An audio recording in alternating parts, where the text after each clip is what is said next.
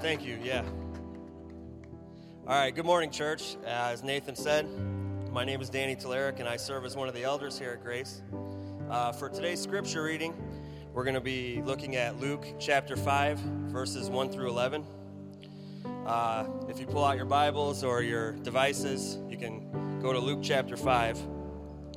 While you guys are doing that, I just want to say that after service today, I'll be up front. If there's anybody that wants to say hello, talk, or anybody that needs prayer, I'd be very happy to meet with you up here.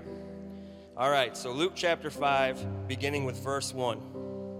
On one occasion, while the crowd was pressing in on him to hear the word of God, he was standing by the lake of Gennesaret, and he saw two boats by the lake. But the fishermen had gone out of them and were washing their nets. Getting into one of the boats, which was Simon's, he asked him to put out a little from the land. And he sat down and taught the people from the boat.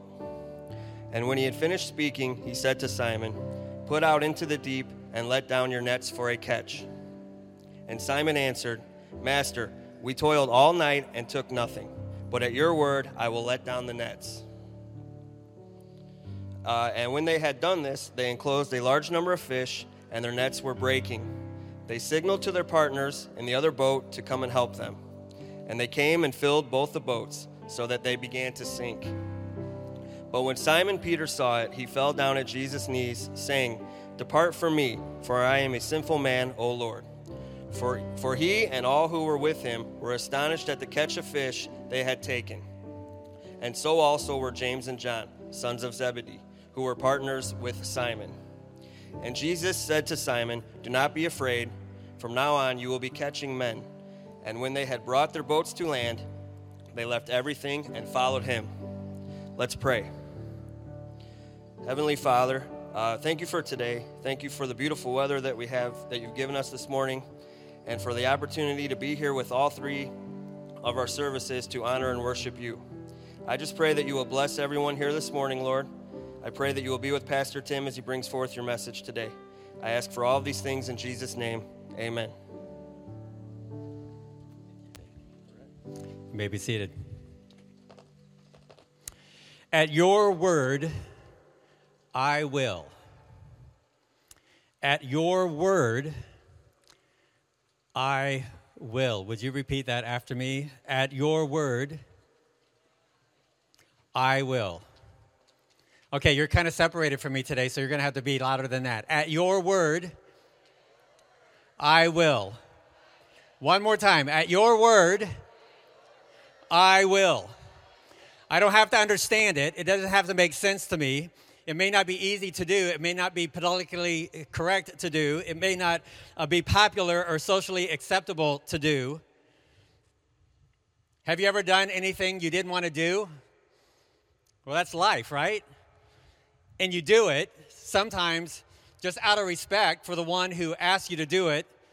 Sometimes you do it out of obligation, duty, to keep a person happy or to avoid the consequence of not doing it. We're in this series entitled Encounters with Jesus, and today's title is Jesus is Our Master. Everybody say Master. Master. This encounter is about the call to discipleship. A disciple is a follower. The word refers to a student, learner, better yet, an apprentice. Some of you have been apprentices where you actually follow the professional around, learning from them, following their instructions, and then receiving their feedback and coaching until you are qualified to go out and do the same, to do it on your own. Jesus said no student is above his master, but when fully trained or fully formed, becomes like his master. Friends, that's the goal of following Jesus, to be with Jesus and to become like Jesus and to do the things that Jesus does. This story is about discipleship. Now, Jesus didn't create this. I mean, there were rabbis already before his time, a lot of wise men, philosophers that people followed, even today. So the question is not, are you a follower? The question is, who are you following? Because everyone follows someone. We are not self-created. We are not self-sufficient. We are not self-determinate. We are human beings wired to follow. This encounter is about discipleship. This encounter is about faith. What we find here is the challenge to do when the only reason to do is Jesus. At your word, I will. This encounter is about a God who does more than one could ask or imagine. This miraculous catch of fish preceded only by one suggestion, the miracle of a fisherman who was honest about his lack of catch. There are no fish stories in this story. This encounter is about living the at your word, I will life with Jesus. So would you repeat after me one last time? At your word, I will. In the last chapter 4, we find the reputation of Jesus spreading far and wide. His teaching is being sought after and praised. He has made a messianic claim and confirmed it by the casting out of demons and the healing of the sick, and the crowds are starting to form and follow Jesus around. We find him at the shore of Galilee where so many have pressed in on him. They've pushed him back into the water, where his last resort is to get into the boat of Peter and to row out to create some space. And after he has finished with his profession, he starts to meddle in Peter's. Has Jesus ever meddled with your life? Now that I'm done preaching, Peter, let's go fishing. Put out into the deep and let down your nets for a catch. Now notice, Jesus begins Peter's discipleship not by taking him out and away from his profession, but by calling him to a more divinely ordained practice of his profession. Friends, Jesus knows what Peter does. And in this encounter, it's like Jesus saying to Peter, I know what you do, but if you listen to me, if you would follow me, who you are and what you do will result in fruit you could never produce on your own. You see, a lot of people want to compartmentalize their lives. This is what I do on Sunday, this is what I do on Monday, and the two shall never intersect. You're a school teacher. You're a good school teacher. You're a sought-after school teacher. Do you have any idea what kind of school teacher you could be if you let Jesus be the master of your teaching? Thank God for school teachers. Thank God for good school teachers. But thank God for school teachers who follow Jesus. Amen? Whatever it is, farmers or framers, hairdressers or house cleaners, athletes or accountants, doctors, lawyers, and Indian chiefs, whatever you do, Colossians 3, work heartily as for the Lord and not for men. The Message paraphrase says it this way, do your best, work from the heart for your real master. Jesus says to you, I know what you're good at. I actually created you to do that. But can you imagine, can you catch the vision that when you follow me, with me as your master, the master of who you are and what you do, what you could accomplish through you would become far more than your grandest dreams? Jesus does not exert his lordship over Peter's weakness, but over Peter's strength. He says, I know what you're good at. Are you willing to submit what you're good at to the one who can make you even better? So question, how many fishermen do we have in the audience today? How many fishermen? I mean, maybe not professional, but you have the gear, you maybe even have the boat, you have the right bait to attract the right kind of fish. You know when and how and what. You are a fisherman. You fish on the sea, you fish on the raging streams, you fish on the frozen lakes. I fish at Strax. I go to the counter and they toss me a fish, I catch it and I bring it home. What I love about fishing is eating the fish that someone else catches. And what I know about those fishermen is not to tell them how to fish. Especially after they've done all they know to do and they've come up empty. And friends, this is not unique to fishermen. Electricians don't like plumbers telling them how to run wire. Plumbers don't like farmers telling them how to install toilets. Farmers do not like accountants telling them when to plant seed. Nothing puts us in a foul mood quicker than after we, who know what to do, have done what we know to do, for someone who doesn't know what we do to tell us what to do. Stay in your lane. With all due respect, Jesus, stick to preaching. I'll do the fishing. But remarkably, considering what we know of Peter, this is not his response. Peter says, Master, we toiled all night and took nothing, but what? At your word. Imagine this scenario. I mean, we don't know what was going through Peter's mind, but again, knowing what we know of Peter, Jesus says, Peter, why don't you do it this way? And Peter says, oh, yeah, of course. I don't know why I didn't think of that. I mean, you spent your entire life in a carpenter shop. I happen to spend my entire life in a boat. I mean, it's not a hobby or a pastime. People actually pay me good money for the fish that I catch. And Jesus says, Peter, did you catch any fish? Well, so why don't you do it this way? And Peter says, at your word, I will. Think about this. Peter has no faith in the word of Jesus. Against his better judgment, Peter says, at your word, I will. Dietrich Bonhoeffer, in the book Cost of Discipleship, said, only those who obey believe. Friends, if you wait to understand it, you'll never do it. And if you never do it, you'll never understand it. In this encounter, Jesus is in Peter's boat, a symbol of success and significance. This is Peter's livelihood. This is Peter's life. But right now, this boat represents nothing but futility and frustration, a boat full of nets that are empty. And it looks like Jesus is trying to help Peter fish. But make no mistake, friends, this encounter is not about fishing, it's about following. It looks like Jesus is trying to figure out if Peter can fish. He knows he can fish. Jesus is trying to figure out if Peter can follow. I'm not calling you to fish, Peter. I'm calling you to follow. Are you going to follow me in your fishing? Because when you follow Jesus, friends, the fish show up. Have you ever done something you didn't want to do, but then glad you did it? Right? I mean, have you ever gone to church when you didn't want to go to church, but having gone to church, you were glad that you went to church? It works with prayer that way too, by the way. Generosity, service, forgiveness. At your word, I will, and when I do, friends, the fish show up. We find a couple of things in Peter's reply. First, the reply of frustration. I fished all night and caught nothing. We all know that. We know the pain of futility. Lives that are empty, lives that are frustrating, lives that are not producing what we'd like. Henry David Thoreau said the mass of men lead lives of quiet desperation. Friends, it takes us a long time to find out that there is no meaning without the creator of that life. Peter's life at this point has become unmanageable.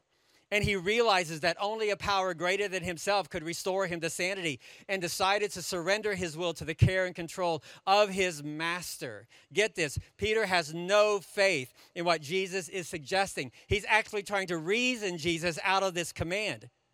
The only thing Peter has is obedience. No faith, just obedience. I'm telling you, obedience gets a bad rap in our culture. It's oppressive and legalistic and graceless. But friends, sometimes all you have is the word of Jesus, the word from Jesus, who is Jesus? Jesus is the word, and you have to ask yourself, is that enough for you? It is better to give than to receive. Is that enough for you to give? Be holy, for I am holy. Is that enough for you to pursue righteousness? Forgive others, for I have forgiven you. Is that enough for you to forgive? What will I get in return? Well, you won't know until you follow. How will it turn out? You won't know until you follow. You see, it has to make sense to us, right? I mean, there has to be a prescribed benefit. There has to be an understood result. I do this, you do that. Peter has none of that. Just the word of Jesus, and the word of Jesus was enough. Friends, this is what it means to follow Jesus. This is when you know that Jesus is your master. I don't have to understand it. I don't need guarantees or assurances. I'm not going to bargain for benefits. Jesus, just give me your word. You are the word. Speak your word, for your servant, your follower is listening. I see no benefit in forgiving my offender. That's okay. At your word, I will. I don't understand how generosity makes me richer. Doesn't matter. At your word, I will. You're telling me to say no to things I'm convinced will make me happy? but you are Jesus. So at your word, I will. Friends, let me assure you, when you know the one who, when you know the who that is speaking the word, the why will come later, and the what will eventually make sense. At your word, I will. And Peter does.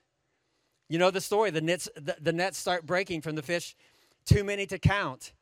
And the life that was once unmanageable becomes unimaginable. How many of you want more fish in your net? How many of you want a better life, to be better at life? Trust in the Lord with all your heart, and lean not on your own understanding.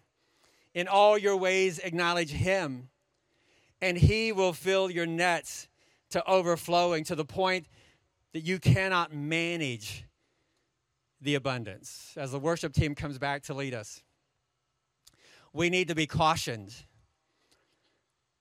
by this story.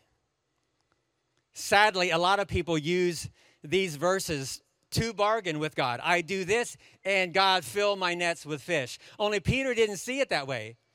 Peter wasn't enamored with the catch of fish. He was awestruck by Jesus. He didn't want the fish. He wanted Jesus. Friends, the reward for following Jesus is Jesus. And he is enough. He is enough. Peter would never have seen Jesus for who he was had he not done what Jesus said. And so we see him moving from a night of struggle to a morning of surrender. Here at the very beginning of the gospel, Luke chapter 5, Peter is the first to do what every human being will eventually do at the end of the age: bow the knee and confess the lordship of Jesus. Peter fell down on his knees and said, "Depart from me, for I am a sinful man, O Lord." Now, again, note that Jesus never says a word about sin in this story. Sin never comes up until Peter mentions it. Doesn't matter. I mean, when you see Jesus for who he is, you can't help but see yourself for who you are.